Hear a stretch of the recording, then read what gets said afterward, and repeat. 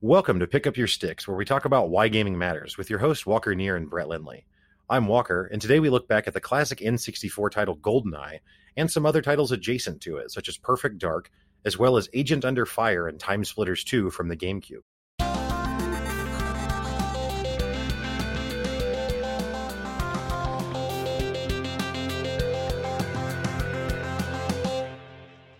So what's up, Brett? What's been your experience with GoldenEye and the 64 titles from back in the day? Yep. So I was trying to think. I don't remember if I did. I don't remember if I played GoldenEye first at a friend's house at like the main buddy that had a 64 or a Walmart first. Mm, And I know we've spoken in the past some about kind of the history of like seeing playing video games, not necessarily demos. They were usually the full game, at least some places. mm-hmm. Um, at grocery stores and things like that. But either case, I mean, I played a fair amount of GoldenEye. I think it was one of the first games that I really got to one up my friend who had the N64 because he was Mm, also the primary person that had a Super Nintendo when I was growing up. But he didn't live super close. He was like, I mean, in our town, he was probably one of the closer people that lived to me, but it still required a vehicle and like 15 minutes of drive time to get there. So it wasn't like I'm walking down the street to my buddy's house. right. So I didn't have a lot of experience on the Super Nintendo or the GameCube, and so I'd just get whooped. Like any game we played that was multiplayer was just me getting trashed. um, so we didn't do it a whole lot, but GoldenEye was one of those games where I finally found, like, I don't know if it was just because the buttons were more universal, like because like Street Fighter 2, like you have to know the combos and practice them, you know. Mm, Whereas with something like GoldenEye, like yeah, maybe I wasn't getting a lot of headshots, but I could I could use like spatial awareness and under learn like I didn't know all the levels out the gate, but as it doesn't take that long to learn them because there's only a few, mm-hmm. and as I learn them and learn weapon locations and stuff like that, then I could start leveraging my knowledge and like my good memory and stuff like that to start getting my own tactics, kind of, if you will. So Mm-hmm. it was the first time that my favorite kind of scenario is, yes, I was getting like headshot, like any of the golden gun games or slappers only I wasn't doing well with, but in standard games, and I think the facility multiplayer map, if I remember, if that's the one that has like the green tanks in one room, there's like a hallway that goes way down. There's like green tanks on one side, and the hallway has these like, I don't know, posts on either side of the hallway. And I would pick up max proximity mines and back down that hallway, putting them on the backside of either of the pillars. And he would have to come to me to kill me, but it would just every time he'd walk through a pillar, die, put mines back up, walk through a pillar, die. And he got really mad and was like, "This isn't fair. This is dumb. Rah rah rah." And I was like, "Dude, now you know how I feel every time you play Ryu, and I'm stuck trying to figure out like the one button combo I can do with Blanca. Like, I can make electricity come out of me and then I die. Like, Right. so now you know how it feels. Like, two-player was not something that we did a lot of. Four-player though, then we could, So your experience with GoldenEye was largely multiplayer then, since you didn't yes. own it, you didn't really Oh play the yeah, no, single player. I've played some of the single player. Like I remember using the watch laser to like cut open the thing, which was just like blew my mind, like so good. Mm-hmm. Um, but yeah, outside of that and like watching other people play a little bit, I played some. There were some like pass the controller back and forth time, but I don't know that I've actually like played. I definitely haven't played all the way through by myself, and I'm not sure that we've played all the way through in single player, like to in a session or anything like that. So yeah, no, Did you ever see the GoldenEye movie? Like, I were you think familiar so. with that when you Yeah, played the I'm game? pretty sure I watched Gold. I watched a fair number. I think I've seen almost all, if not all, of the Pierce Brosnan Golden or 007s. Mm-hmm. Um, and I haven't watched any of the new ones, but I did actually for a while. For a long time, I owned. I worked at a video store for a while and owned, I don't know, 12 of the original VHS tapes of, like, because they when our movie rental place was transitioning to DVD, they sold off all the VHSs for like $1 a pop. And I got a 50% discount on top of that. And it was like buy 3, get 1 free or something like that. So I just purchased an entire 007 like collection set from our video store. I watched some of them, in my apartment when I was bored. But yeah, I mean, I was a decent James Bond fan, but not huge. It wasn't like a majorly impactful part of my life. What about you? Yeah, I have never seen. I have now seen some of the Daniel Craig ones. I might have seen all of the Daniel Craig ones, and I went and saw, I think, The World Is Not Enough in theaters. I think that's the one with Halle Berry. Okay, yeah. Or maybe it's Tomorrow Never Dies. I'm pretty sure it's The World Is Not Enough, though.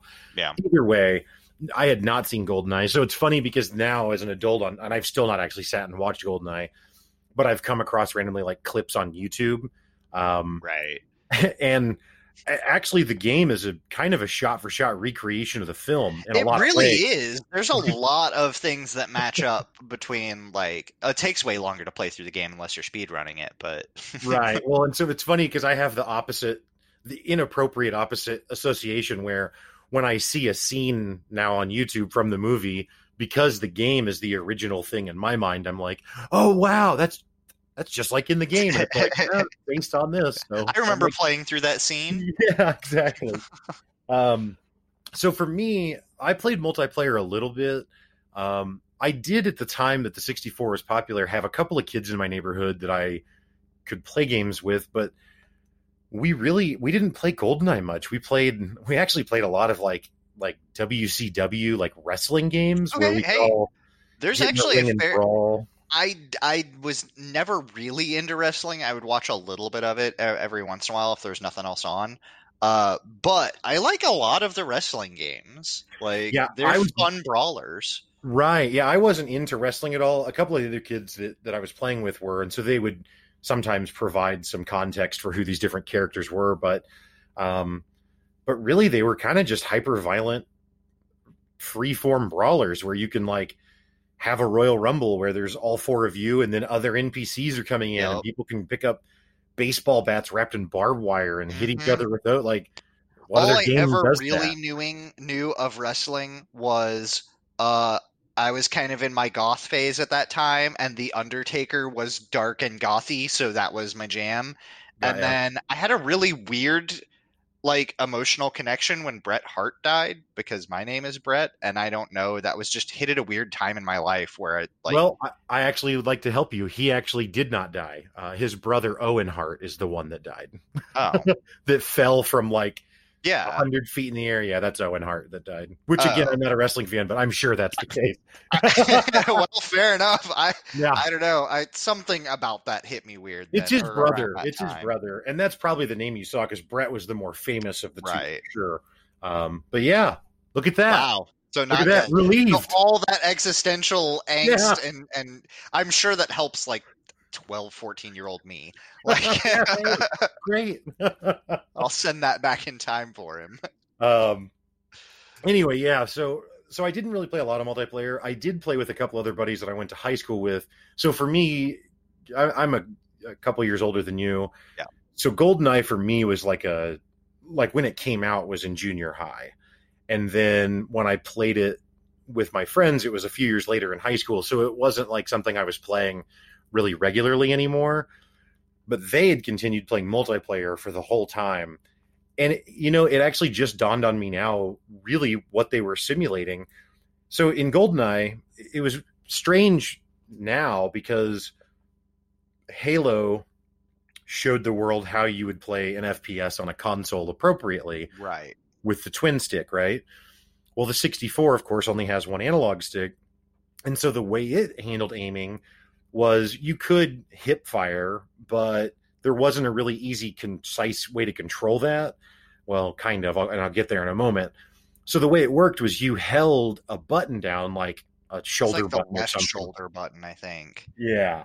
And that would pull up a crosshair that then you aimed while your character stayed stationary. Yep. So almost kind of like like halfway between a standard FPS and like a light gun game. Like, Yeah, or like an on rails kind of light yeah, gun on that's rails what I mean shooter. by light gun. Yeah, yeah. But yeah, where you're not moving the character anymore and you're just moving the cursor wherever you want. Right. Um, so that was the only way I had ever practiced shooting really in that game. Well, these buddies of mine that were playing with me in high school, they had actually spent time practicing so that they could land incredibly precise headshots like down a hallway using the C buttons, which were the 4 directional buttons on the 64 controller, because that was how you could control your free look, if you want to call it that. Right. But there was no crosshair or anything. And so they were able to move and shoot using the free look. And they didn't have to stop to pull up the crosshair and then aim it. Right. And so, and I mean, and not only is it just an enormous amount of practice that had to go into that, but the C buttons aren't like an analog stick like you use on a modern console controller. The right stick, it's pressure sensitive. So if you're pulling it down and you can pull it down just so much and it, it responds to how strongly you move the stick. I mean, that's the whole precision of it, right? They were recreating that with C buttons, which are just buttons that you press. Yeah, it's just on and off. Aiming with WASD or something. Right. And yeah, they just massacred me. And one of them was really good with mines on top of that. So I think I remembered the other thing, because when you'd mentioned that you're older, I think another big deal was that GoldenEye was kind of like my first-person shooter, because I wasn't allowed to play Doom or Wolfenstein. Yeah. Which is fair, because I mean, like, we got those when I was like 7. Right. So like, I don't need to be shooting demons and Nazis. Like, but GoldenEye was kind of my first, and I was, I don't know, like 12 maybe. So like, it's not like it's a super gory game or anything, but it definitely was kind of one of those forbidden fruit sort of things for me. So. Well, and again, we joked about this before, I think in another episode, but while now GoldenEye's graphics are laughably terrible and from the N64 era, at the time, I mean, compared to something like Wolfenstein, it felt like it was approaching photorealism, right? And, I mean, kind of. I do remember making fun of them still. Like, I remember making fun of their, like, elongated faces and just, like, weird, like, nose positions. Like, there's got no nose. Like, it's just flat. But it was still amazing. It didn't stop it from being, like, that visual fidelity of, like, this is incredible. But then also we could take a step back and kind of realize, like, this isn't, it's not perfect. Right. Well, and that probably speaks again, like we've talked about before, to your growing up really as a PC gamer. So your graphics expectations were just accelerated. My other buddy was too. He had an N64, but they had a PC too, and we played a lot of PC. So I mean, like, Red Alert is about the same time as GoldenEye-ish, and that just has full motion video. It does, but I knew that was video, right? Because I played Wing Commander too, and that also has FMV. Yeah. But I know it's video, not quote unquote graphics. True, it wasn't in the gameplay, but it was still a step. It was still like, this is what a quality game is, like. Sure. But yeah, so I did play GoldenEye multiplayer a bit, but I got raffle stomped almost exclusively when I did play that. So you were more of a story guy on that one then?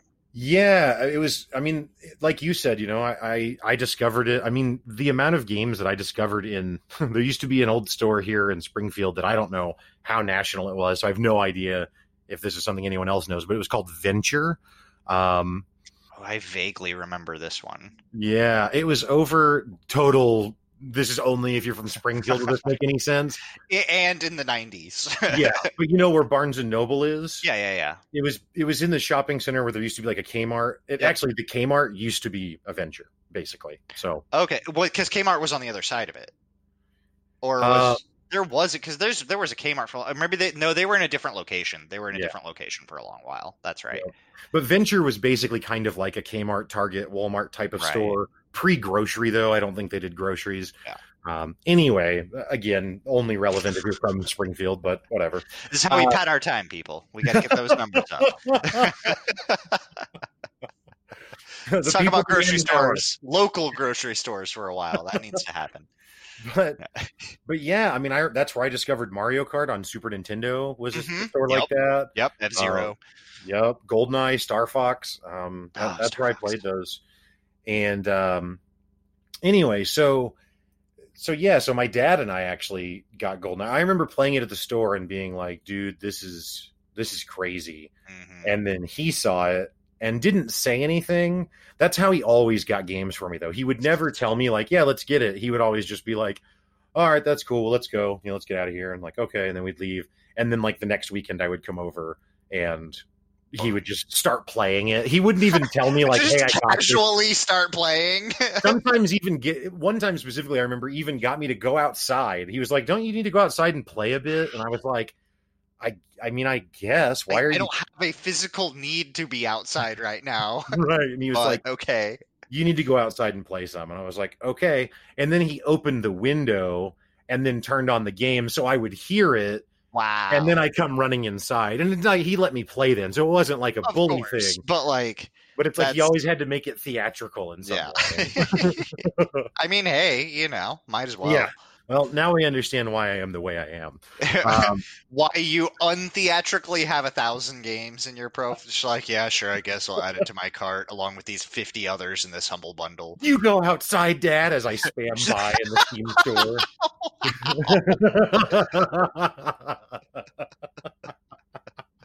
I'll take on debt for this. Anyway, so my kids will have thousands of games and they won't know what to do with that. They'll be bored of games and want to play outside. It reminds me, I played some, again, total non sequitur, but I played some Borderlands 3 again the other day and killed one of the elite monsters. And he, like one of the guys that has the tiny little heads that I can't remember what they're called now, but anyway. Goliaths. Thank you. Yeah. One of those. And as I killed it, it yelled, "Joke's on you. I'm in massive debt." And that's probably my favorite line from the Borderlands series. Cause it's just like, wow. Anyway. Wow. Yep. I got nothing. I can't follow that up. Like, how do you? That's the casually dark humor because it's not. Right. That's not from one of the main characters. It's not part of the story. No, it's just the guy yells it at random, and maybe you're not even paying attention. And I love it so much. Anyway, so my dad and I played GoldenEye, and it's funny because this was an era before achievements, which it's actually hard to remember that games didn't used to have achievements because that's been such a long-standing thing now, or trophies or whatever you want to call them in PlayStation land, but. Very few games even had 100%. Right. Yeah. So progress thing was crazy. Yeah. Like I remember GTA 3 and like so not 1 and 2, but at least 3 and on having a total progress that you've made. Me being like, wow, that's crazy that it shows you that. Cause what else did, But anyway, so GoldenEye had, you could play through the story, and it probably took us a good. And again, I wasn't there at my dad's house every single day. My parents split up when I was like 8, so I would go over on the weekends mostly, and then stay a few weeks out of the year for the full week. But anyway, it probably took us a good month or two to finally get through the campaign. Again, playing on weekends. And I don't know. It was a really good experience, just kind of switching off back and forth, and both of us sucked at it. So neither of us ever were frustrated with the other one failing, Right. But it had to tie it to the achievements thing. What it had was every mission had either 3 or 4 difficulties. I think it was 3 difficulty settings, and there was a time. And if you could beat the mission within that time, then you would unlock a cheat, basically. Right. So, like, the easiest one to do is, like, big head mode. So that in multiplayer, you could make it big heads. Or actually in the single player, too. But you could make everything big head mode. But then there was ones where you could make them, like, paintball guns. So it showed a paint splatter. Yep, I remember that. Oh, man. We would... Being able to paint things in levels and, like, draw. Right. Yep.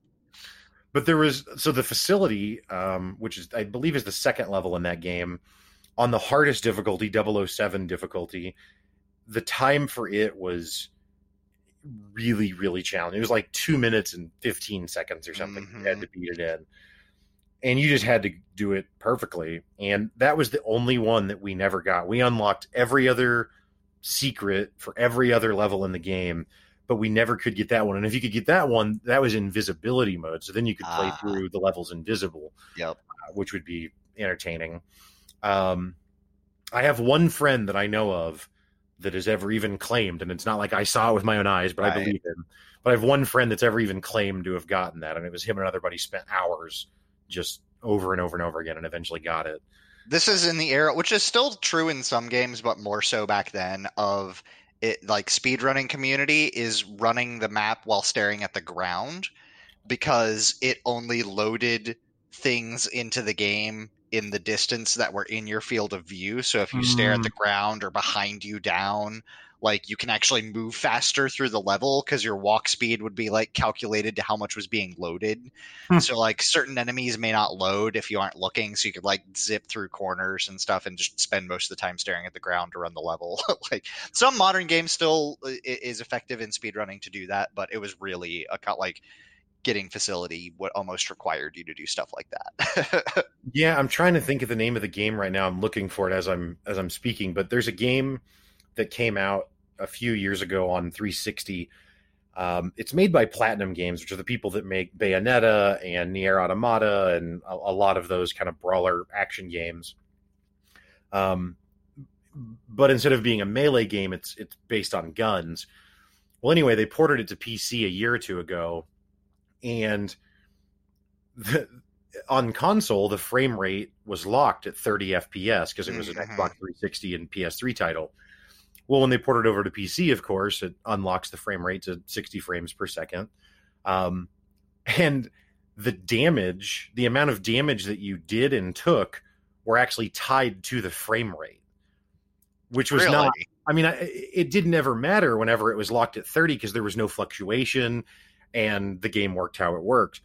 But whenever they ported it to PC, yeah, people were reporting all these crazy problems with the fights in the game because they were taking huge amounts of damage because the frame rate had doubled. And so then the amount of damage that they were taking had doubled, which is just crazy. That's like, I mean, well, I don't remember what it was. There's a few games. I think there was a Sonic game on PC that I got as like, it was a Sonic, I don't think it was a collection, but just like the first Sonic when they released it on PC or something. But I didn't get it until I got it in like a used bin somewhere or something, like ages later, way after release. And its clock speed or its game speed was tied to your CPU clock speed. And it was meant for like a 25 megahertz computer. And I was playing it on like a 100 megahertz computer. So I just load the game and instantly fail the level because the timer would run out like instantly. At like 4 seconds, and if you just push left, you just straight into a wall halfway across the level or whack into something, and then the level would end because your 300 seconds was out or whatever. Right. It's interesting. You know, I think we've talked about this previously too, but it's interesting the tricks that programmers will use to get things to work that as the gamer you just never even understand that's how it works. You know what I mean? Like right. Weird things with maps and stuff that they do that as the gamer, it's all behind the scenes. So you don't see it, but then it can get exposed sometimes in these other ways. But anyway, yeah, I don't know. So it was a super fun experience playing through GoldenEye. The multiplayer was okay, but again, I sucked. So I didn't love it as much, but the single player, I mean, yeah, it was the first FPS that I really sank my teeth into and really fell in love with. And honestly, I spent a ton of time, while it's not a sandbox game. Actually, you know what? I'm wrong. We did unlock invisibility. I don't know what that came from. Invincibility was what you unlocked from the Facility. Because I did lock invisibility, because that's what I was going to say, is I actually spent time playing that game almost like a sandbox, because I would load invisibly and go into the Facility, and there was all these scientists in the level. They weren't fighters, so they wouldn't attack you or anything. But I would go in invisibly and plant mines, like remote mines under their feet, and then run away and detonate them, because it was the first game I'd ever played that had any sort of physics. And it would actually launch them over like railings, and you know, and they'd crumple on the ground. And I mean, I I get that it probably speaks to my intellect where I'm just like willing to just smash the same two things together over and over and excited every time. But I loved it. Like I could not get enough of watching these ragdoll characters just fly all over. And I would try and set the mines at slightly different angles to see how far I could launch them. And I mean, as a kid that grew up in the sticks, a box of waterproof black cats and a couple of tins of Vienna sausage were hours of fun. So, I mean, I don't know that that's doing it virtually just definitely saves a lot of money there, but yeah. But yeah, I just loved playing with it. It was just such an interesting game to me. I just had never played anything like that where it felt that, because like Wolfenstein doesn't feel realistic at all. Like even though you're fighting Nazis, right? Or even it's difficult, but not necessarily engaging. Yes. Like, yeah. Well, and I mean, a lot of that is because you can't aim up, right? So right. It's just left or right. And your story is presented in text that you click really fast to skip through. Like, yeah. And since I didn't know the GoldenEye story, I was really like when Trevelyan betrays you, I was like, oh, what? Like, yeah, because it basically is playing through a movie. So yeah, having that in-depth story in there is a big deal. Yeah, and the watch laser, like you said earlier. The watch laser is one of the, like, I was always mad that you just were so limited on ammo with it and that it was only in certain missions, because I would want to like run up and try to kill people with the watch laser. Like, this is cool. I think didn't you have a camera in the watch in one level 2 that you could like you had to take some pictures or something? Like, just having gear, like more than just a gun, like being able, it made you especially at that time. You felt like a super spy. Of course you felt like a super spy. Like, right. Yep. And yeah, using the sniper rifle and all this stuff. I don't know. It just was a very fun game. And I loved the fact that it had all those different kind of quote unquote achievements to unlock, because it gave us something to pursue after we had beaten it. Right. Yeah. It's like, okay, you've beaten it, but it's your new game plus just is beating it within the times. Right. Right. And then now I can't be bothered to even get halfway through a game. So, but yeah, so, you know, another game that it's almost, I think maybe we had almost an opposite experience where you had kind of limited exposure to GoldenEye. Another game that came out around that same time that was also really popular, made by the same studio, Rare, right? Which is for anyone who's been listening lately, who also makes Sea of Thieves. So I'm still in the Rare boat, even to this day. But anyway, they made a game called Perfect Dark, which was kind of, it wasn't GoldenEye 2, but it kind of was. Like, it was kind of like an upgraded version of GoldenEye. It was 64. Yeah, and so again, not a game that I had. I think, correct me if I'm wrong, that was one of the times where like you could get the expanded memory module. I think it was one of the few games that made use of that. I think like that, and Star Fox did it. Yes. But yeah, there were a few games. And yeah, so like I had another buddy that had, not different buddy, that had Perfect Dark, and this I was definitely 15 or 16, because I don't remember. All I remember is that I had my own. I don't know if it was my own car, but I had a car. So it was either I was driving on a permit, or I had my own vehicle of some sort. But I remember being able to get to his house relatively easily. So probably about 15. But yeah, he had that, and that. So again, because it was like a friend's system, we didn't play through much of the story.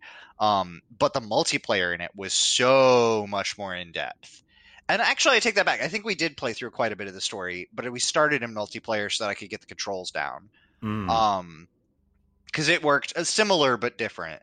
But it just had so many more guns, and the levels were huge. And just, I feel like for me, the high techness, it was a lot closer to sci-fi. It was still kind of modern era-ish, but the feeling of high-tech stuff that you had with like the watch laser and GoldenEye was expanded to things like the laptop gun. Yeah. Which was literally looked like a laptop, and then it like folded out and then turned into like kind of an RCP-90 sort of gun.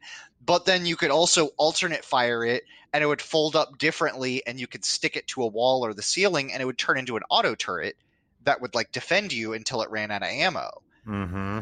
And that were like in the single player, you had all these great super spy gear, but in the multiplayer, that was just like walking around a corner and somebody having a laptop gun placed there a minute ago, and it's still there, and it guns you down, and like you have to shoot it down and be aware of those types of things. Like almost every gun had an alternate fire mode. I mentioned before one of the favorites, mostly just because I remember the silly surge fueled caffeinated sugar rush comments that get memed into things, Mm-hmm. but it was just the super dragon, which we had to pronounce the super dragon because it was just that's what you did. If you Right. picked it up, you shouted that. If you shot somebody, you shouted that. And it was like a double barreled machine gun with rocket launchers or something like that. It was just kind of stupid powerful. Straight out of Doom, it sounds like. It pretty much felt like it because it was like one of the more powerful weapons. And then my buddy's favorite gun was the Farsight, which was a sniper rifle, only its alternate fire mode could see through walls. Yeah. And everybody was like, it was like heat vision. Yeah. So like it was heat vision and see through walls and shoot through walls. Because I think there was an No, alien. I'm railgun. pretty sure there was a railgun. There was an alien element. I think it was like a teleport gun. Like it teleported a bullet. Like it didn't even shoot through stuff. Everything was just, it didn't matter what was in between you and your target. It just like teleported the bullet into them. Huh. But yeah, I'm pretty sure Perfect Dark had aliens. And it starts out with 007 and ends in aliens. So Right. But yeah, I played a ton of that game, and just having the options for most guns to have like a close range and a long range, or a spam ability or a super ability, like was really cool, and it doubled the amount of content in the game.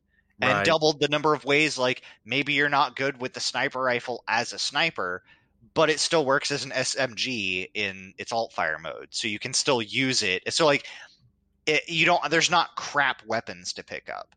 Right. Like you may have picked up the pistol, but maybe it's kind of like a Borderlands thing where you can chuck it as a grenade. Right. Like, so even if you get a quote unquote bad weapon, you can still be good with it in one of the two ways, if not both.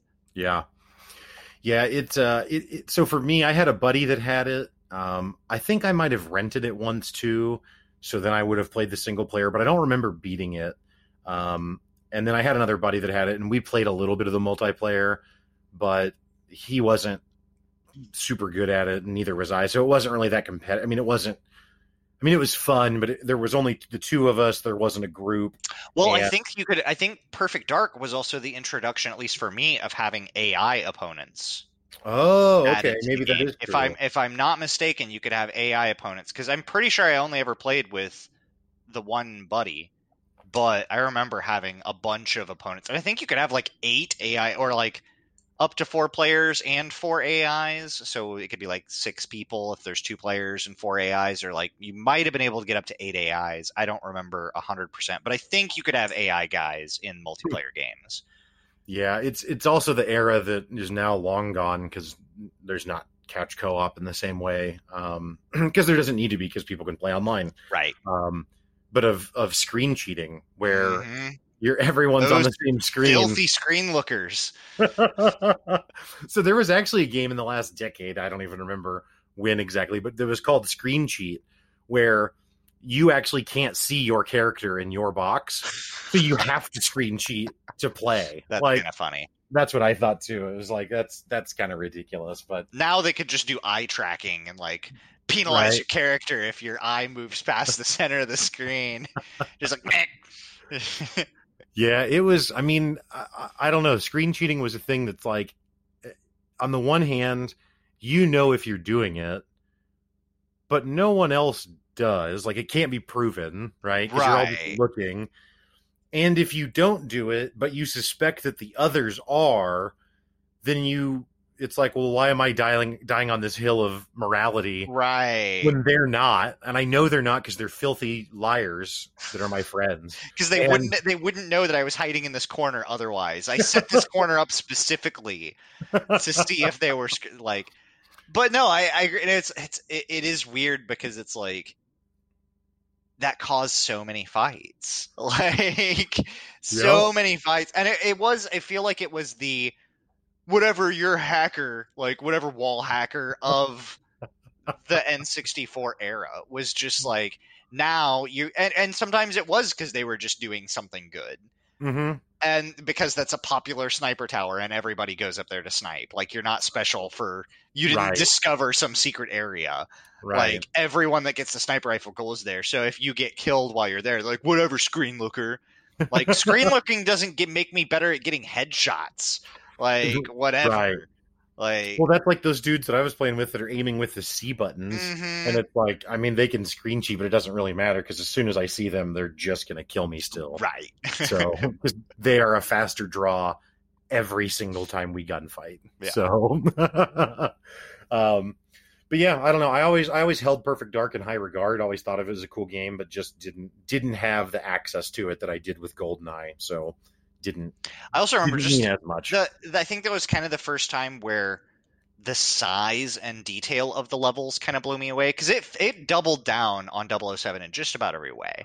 Yeah. Like I remember, I think it's like the first or very early in the game, if not the very first mission, where you like helicopter drop off at the top of a skyscraper and you go inside and there's like 6 or 8 floors that you clear, and there's offices with desks and conference rooms and stuff. Like, it was just, for me at the time, it was like, if GoldenEye, like, I thought that GoldenEye was the pinnacle, and then this comes out and this is so much bigger.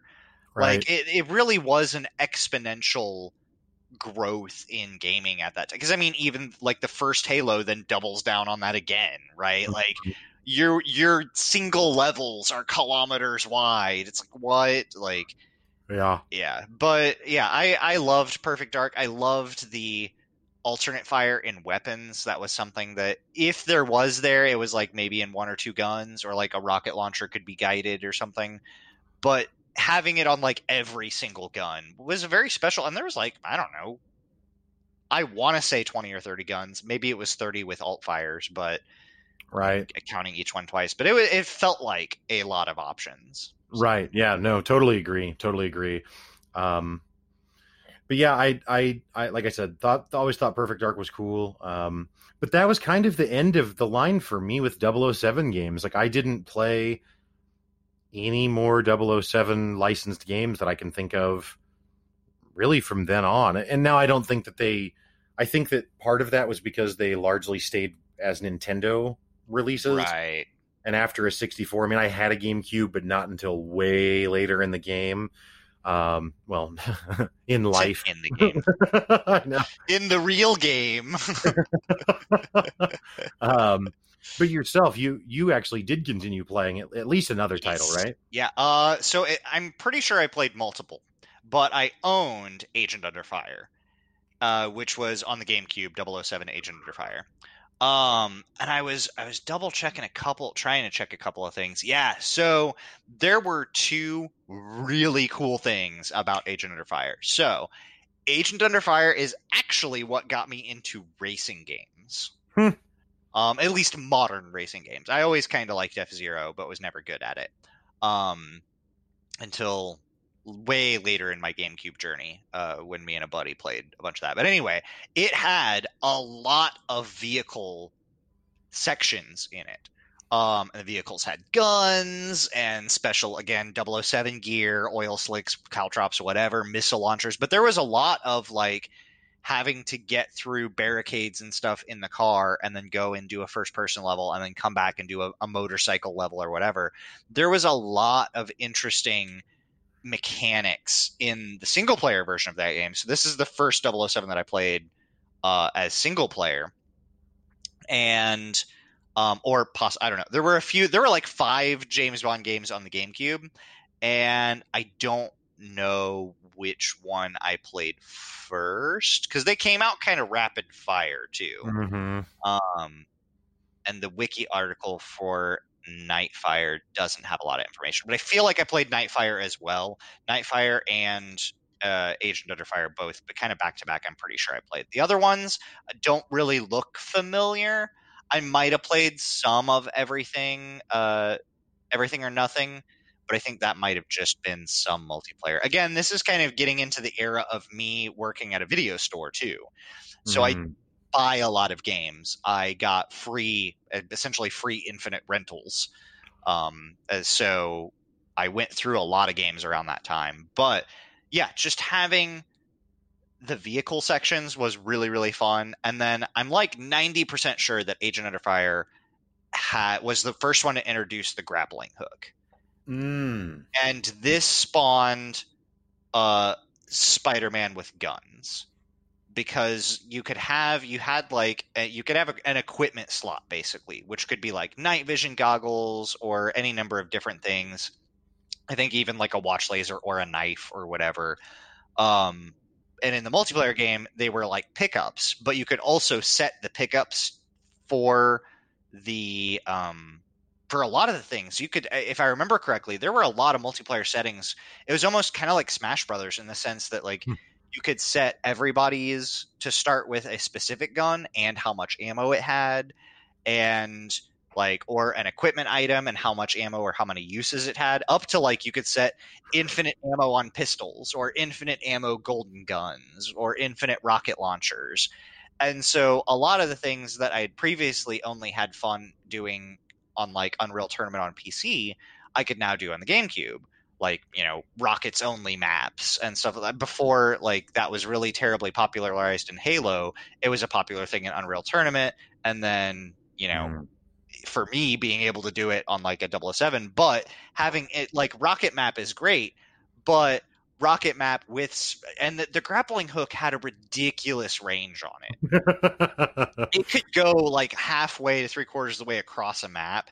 So you would just see people, you would spawn in and you would see this gray line go across way in the distance, just like slowly travel across the screen because it's going so far. It actually moves pretty quick. And then you would see this little black dot go zip. And every now and again, you could score a shot on that person, you know. But even still, you could, because it was kind of Call of Duty, like blown out warehouses and stuff was a lot of the maps, but you could just grapple hook onto the ceiling of something or in a corner. So now your one sniper location that you walk up to that is the tower just isn't that. Maybe you're on the outside of the tower. There's one that was like a town, and I remember we'd be jumping rooftop to rooftop because you'd like run and then jump to be able to see over the lip of a roof and then grapple hook to the shingles. Well, now you're on the roof and you can run up and down the roofs, but everybody's on the roof, so it's kind of out in the open. So you couldn't stand still, because if you stood still, somebody would get you with a sniper rifle. So it's constantly like zip line, Spider-Manning, whipping back and forth between buildings and trying to take midair shots because you could shoot while you were using this thing. And yeah, it was just, I think it existed in Everything or Nothing, but you couldn't maintain the grapple. So you grappled to a place and then it stopped. Or one of the other ones. And so I remember Agent Under Fire being more fun because you could maintain your hold on the grapple and then shoot while you were hooked to a ceiling or something. So primarily I do remember beating that game. I do remember playing through it because I remember the vehicle sections being incredibly fun. But the Spider-Man with guns was unequivocally probably my favorite 007 thing to do. Yeah, no, that sounds awesome. Yeah, I'm trying to think of where I've experienced something like that with grappling hooks. And I don't know that I've really ever had that in a multiplayer shooter, or maybe I have and I'm just completely blanking on what it would be. But because like I said, when we talked about, you know, our the fact that we're actually FPS bros undercover, right? I didn't play Unreal Tournament or Quake, and I know those don't have the grappling hook, but just games with that kind of verticality. Right, a lot of verticality. Yeah, and even in like, there's a couple of maps that Halo had bounce pads. Yeah, that had some, or like the deep, the kind of one with a waterfall that has a giant bounce pad in it. The ice level. But outside of that, it wasn't until you get like some jetpack games, but jetpacks were usually slow and bulky. Right. And this was very fast paced.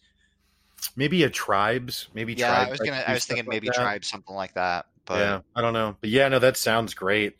I do remember that we played one other Bond game for 64. It might have been Tomorrow Never Dies. Ooh, yep. And we didn't like it. The bullets, you could see them traveling, and it was like, are we shooting Nerf guns? Like, what is this? Well, it was just surprising because it was GoldenEye, and then it was Perfect Dark, and so I just assumed that the next Bond game was going to be even better, right? An improvement on Perfect Dark, and it wasn't. It went a different way, which I'm sure was a different dev team, and I didn't know anything about that stuff back then.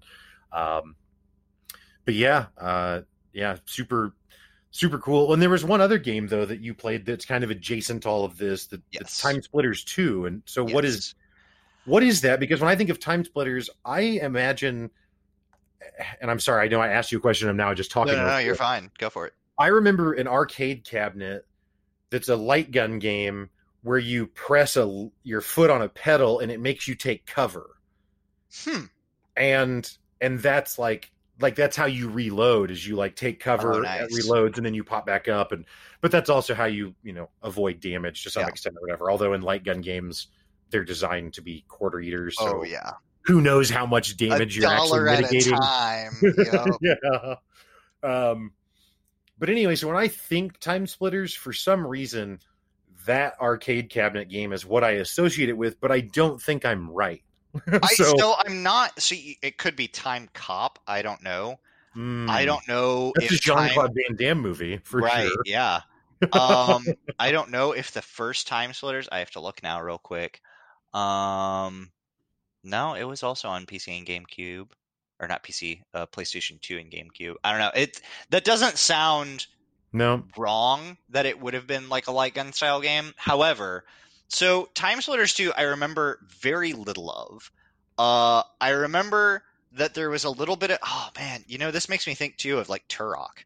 Like, honorable mention to Turok. I think I only played one of them, like Turok 2 or something. I own Turok 1 and 2 on PC today because they came in Humble Bundles somewhat recently. And I had to select them because I'll never play them because they are not actually fun to play at all. No. But it's Turok. Yeah. And 12-year-old me was like, there's a game where you fight dinosaurs. Like, you shoot dinosaurs and machine guns. Like, rah! Dude, it had a gun called the Cerebral Bore that you would shoot at enemies, and it would latch onto their head and then drill into their head. It was my God. What is this? It was brutal. It was a brutal game. The only reason I know that is because I was so bad at it that the only way I ever got to do anything cool was cheat codes. Yes. So that's what I did. But anyway. So Time Splitters 2, it was a fun... I actually remember really enjoying it, really enjoying the story. You're basically a time cop, which is maybe why I'm thinking of that, but you like travel through time to fight different things. So like the game has guns from every time period. Like there's like musket guns, grenade launchers. I think their melee weapon, if I remember, there was a brick that you could just whack somebody with a brick or like throw it. Like but and I'm trying to double check. I don't even know if the wiki even references it. Yes. Okay. So, and this brings a couple, so there's a few points I need to break to draw all this in. So I did this in Descent 2 and Red Alert and StarCraft, but I think I had some of the most fun in Time Splitters, which was map making. And Time Splitters 2 had a very in-depth, like 3D on map the GameCube.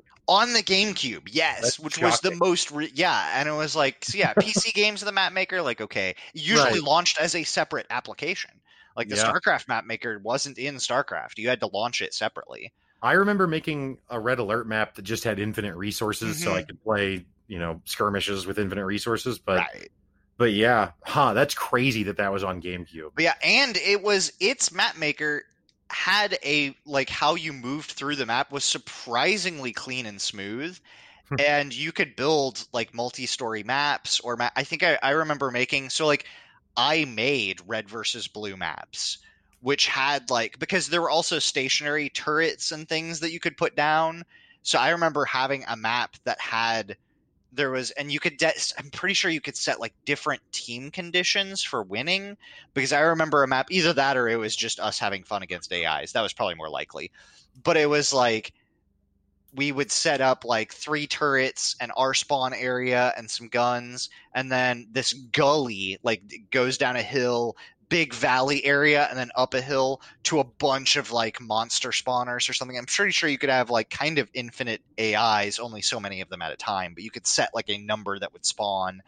And I'm pretty sure we played it kind of like zombie survival, where if they made it through the gauntlet, or if we ran out of ammo, then we all died. But if we could kill all of the AIs, then like we win or whatever. I mean, really, what you created was an early version of on Halo what they call Firefight, and in Gears of War what they call Horde mode.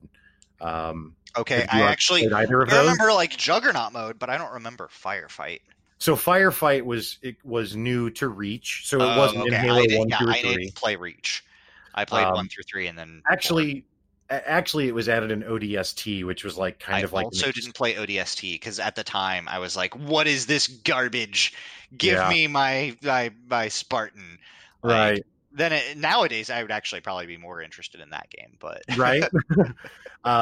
But anyway, I mean, just to it's kind of like Zombies, but Zombies is a little like zombie modes in Call of Duty are a little more. There's a lot of like resource gathering that you have to do and resource management.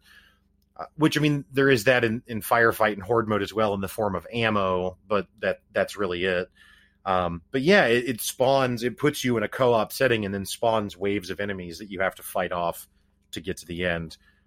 So it's just kind of a co-op sandbox experience, which just sounds like what you described. So that's pretty fun. Oh no, so yeah, there were additional. So like your skins weren't just skins in Time Splitters 2; they were characters, and some of them had. So you could play as a dinosaur, an Elvis impersonator, and they had different abilities. Wow.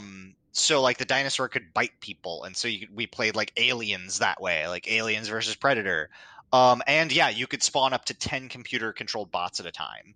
That's really cool. Yeah, so it was cool to play 2 or 3 people versus 10 bots and having, these intricate levels. And I just love to make like I was always kind of a game designer person, but being able to make custom games in a level maker that was usable. It wasn't because like even the StarCraft level editor, while it was great, coding in the StarCraft level editor was very difficult in the original one, at least for me.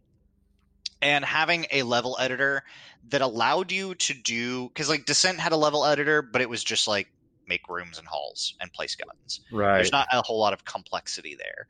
But having the ability to have a little bit of that control over how AIs spawn and stuff like that, without being some giant learning curve, just was I don't even remember how many levels. So I spent probably more time making levels than I ever did playing them with friends. But every time one of my buddies come up and be like, "So you got a new level in that Time Splitters thing?" And like they didn't care about the game or the story. It was also just fun because the weapons were so unique because they were from every time period. So you had future lasers and bricks. And you just have lasers versus bricks game, and man, every time you got a brick kill, people get salty and you feel like a god, like doesn't matter how big your laser rifle is when somebody's in your face bashing your head in with a brick. That's just how it goes. Yeah. I'll scroll through Instagram sometimes and see, I follow a few gaming, I don't know, pages, or I don't know what you call them on Instagram feeds. And I stay plugged into the youth of America through Instagram. You understand? Oh yeah. Keep your thumb on the pulse. So anyway, which is why we spend an episode talking about a game from 1996. Anyway, so I just made facial expressions at him. I did. Yeah. So anyway, you'll see videos though. They'll post highlight reels sometimes of just like a dude in a Call of Duty game just killing like 8 dudes in a row with throwing knives, just like throwing knife, rounds a corner, throwing knife, and just slaughters entire squads. And it's like, wow. And it just made me think of that with the brick thing. Cause it's the same kind of sentiment where it's like, You have an assault rifle, but the knife guy got you. He brought a knife to a gunfight and dominated you. Took an entire SWAT team out. Yeah, right. They went right. John Wick on everybody here. Like, yeah. So, quick aside: Time Crisis is the light game. Oh, there we go. Yes. So at least Time was the beginning. It was, yeah. And that's why I felt like you're not totally wrong here. Yeah, but yeah. But yeah, Time Splitters 2 just was a really fun, because it was just the level of variety that you had access to in the level maker allowed you to make a bunch of different games, because you had old timey guns, future guns, bricks, and turrets and things like that, stationary objects that players could control, allowed for a lot of freedom to create maps that were very unique. And yeah, I'm surprised that more games, still to this day, there are not a lot of games that have map makers in them. Yeah, I mean, I think, especially as the visual fidelity of games continue to increase and online multiplayer. I mean, that's the thing, is that, coding a game to have couch co-op is one thing. Right. Coding a game to have network multiplayer is a whole nother ball of wax. So, I think features just kind of started getting cut.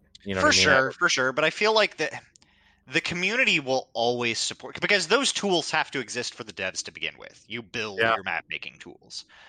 And I feel like with the people that spend thousands of hours building an entire city for a Skyrim mod that gets, years worth of effort, that lands them jobs elsewhere because they could put it in their portfolios, like, the community is always going to impress with that type of stuff. And it's leverage that you can use for the game. I mean, I think it's great that StarCraft 2's map pool for tournament maps is selected from the community.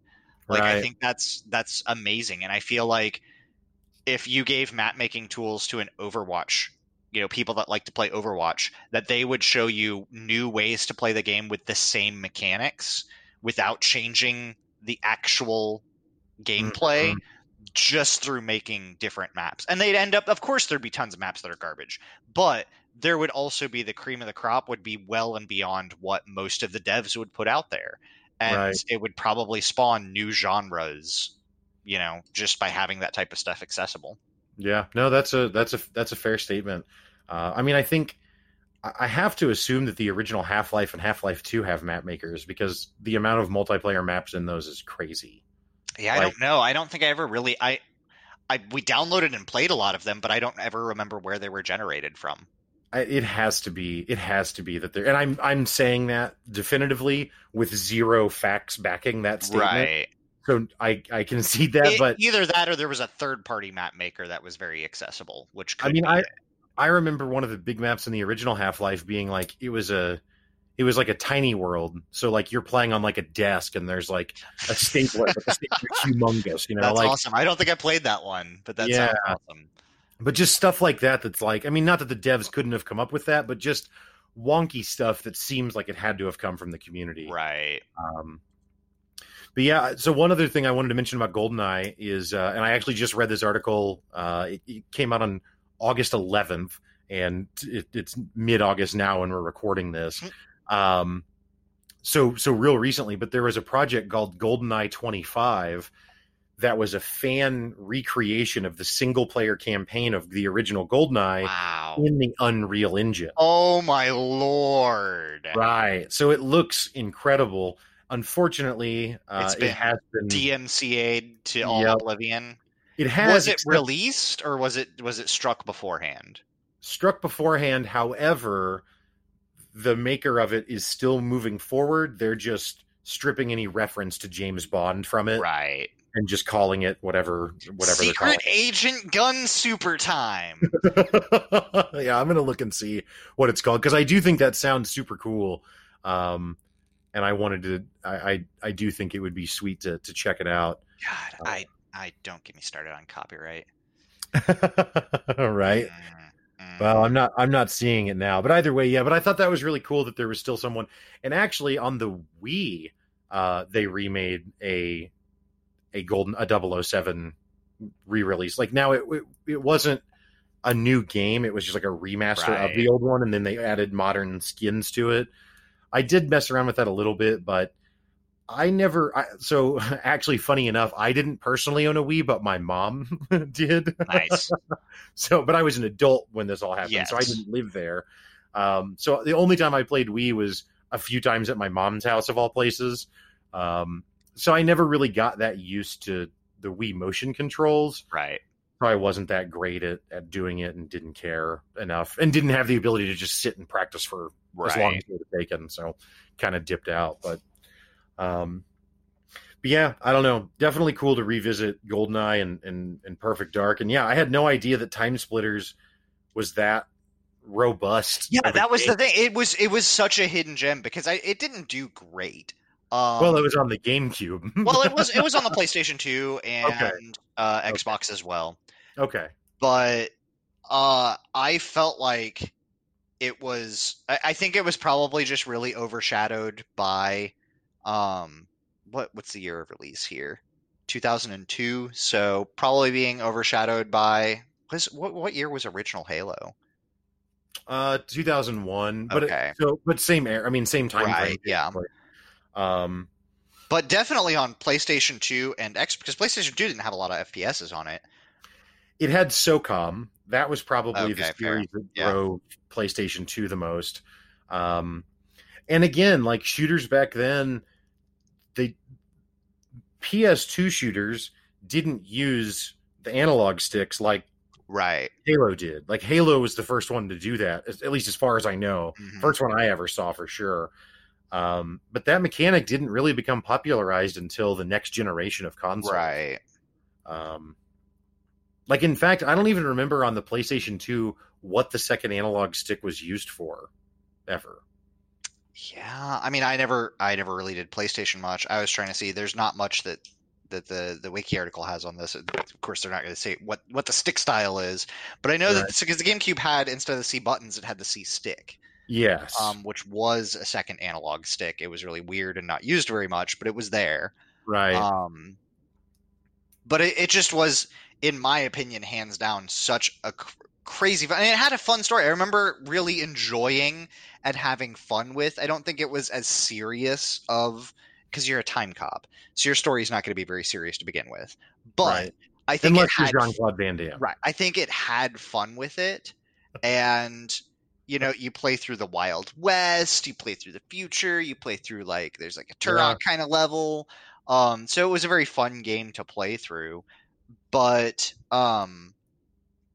just I don't know. It was especially in having the map maker. Really, just anytime that you let people make your own game inside of another game, I'm all about that, especially earlier in life. But yeah, well, I mean, I don't know. It's as long as that idea has been around. I mean, again, obviously you see it in some RTS games like StarCraft, and I'm sure there's others that offer it. Probably I've never messed with it, but I don't know if you could make a map in Civilization, but probably, right? Yeah, I've seen downloads. There's at least some way to do it because I've seen downloads for on the workshop, right? But then now procedurally generated maps are so popular that it's almost like people, I think, kind of like rolling the dice on what will this be? You know what I mean? Yeah, and there is something to procedurally generated maps, but there's only so far that Perlin noise can go before everything just looks like noise. And sometimes that's fun, and sometimes it's like, this is just kind of garbage. But a well-structured map that's really intentionally built can, I think Perlin noise can definitely compete with any generic map maker. Actually, and obviously the episode's not entirely about map makers, but this is a really good, interesting point that you've made about how valuable that is. And actually Halo 3 at least had the Forge, which had the ability to make, it was a whole separate application on the 360 that allowed you to make all sorts of maps, different game modes. Like you could set up race modes and all sorts of stuff. I'm surprised that I never got to mess with that. Halo 3 had a lot of, it had the Forge, which was really cool, but then it also had a full replay functionality where you could go and watch any multiplayer match that you played and watch the replay of it and actually pan the camera around in any direction. And you could actually see, you could see someone shoot the battle rifle and freeze it and actually see the bullets traveling through the air. Wow. I think it was because we got so dead. I think Halo 3 came out right at the end of me living at the college house, Hmm. and so we didn't do, and we just didn't like it because like dual wielding needlers was just the thing to do, and so most of our multiplayer experience was in Halo 2. So I think, as Halo 3 came out, I'm probably working a lot more, and it's a college house, so there's that whole side of things. So I just didn't have the 10 hours, and plus there's no way that I'm sitting on the Xbox by myself for 10 hours straight making a level when there's three other people living there. Well, and Halo 3 was a 360 title. Did you have a 360? I mean, I still have two 360s. I think we had a Oh, okay. 360 there. Okay. Um, I knew you had the original Xbox, but I didn't know if you had gotten a 360 or yeah, not. yeah, Gotcha. But anyway, the whole point of all of that was just simply to say that I think there is a lot of value in the map making. I mean, that's certainly, for in your case, that's one of the primary reasons you fell in love with Levelhead so much. hmm Take it to a modern game, and obviously Mario Maker has become a very popular thing, and Levelhead kind of competes directly with that, except on all platforms, right, and is just better.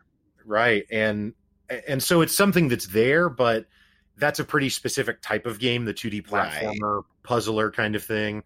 And yeah, it's not something that's actually included that often.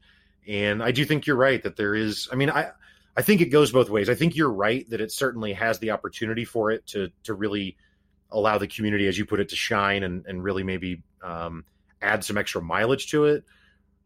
But I think that a lot of games, as we well know, hashtag EA, hmm are made for under a crunch, and Right, right. features of the actual game itself are getting cut, let alone some extra thing. Right. So unfortunately, that's the way it goes. But yeah, that's super cool with Time Splitters. I'm really glad that we that we piggybacked that in, because I was Yeah. like, is he going to talk about this light gun arcade cabinet game?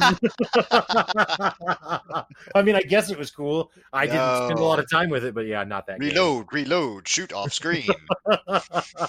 Did you, that again, total segue, did you ever see the one that was the Aerosmith one? It was at like all the movie theaters and stuff when we were I don't kids. think so. I never had money for arcade and if I did, I did not put it into a dollar cabinet. I put it into 4 plays in the Galaga cabinet. That's fair. That's fair. I would Yeah, rather, even as like a 16-year-old, I'd still rather play 4 rounds of Galaga than 3 minutes of whatever light gun shooter.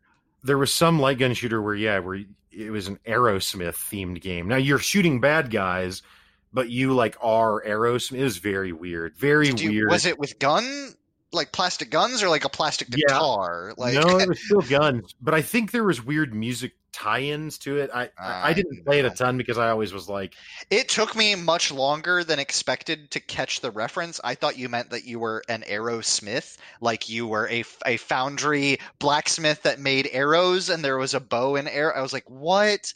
There was no. no cabinets like that. No, Aerosmith the band it just didn't make the reference between first person shooter. I went straight to Skyrim.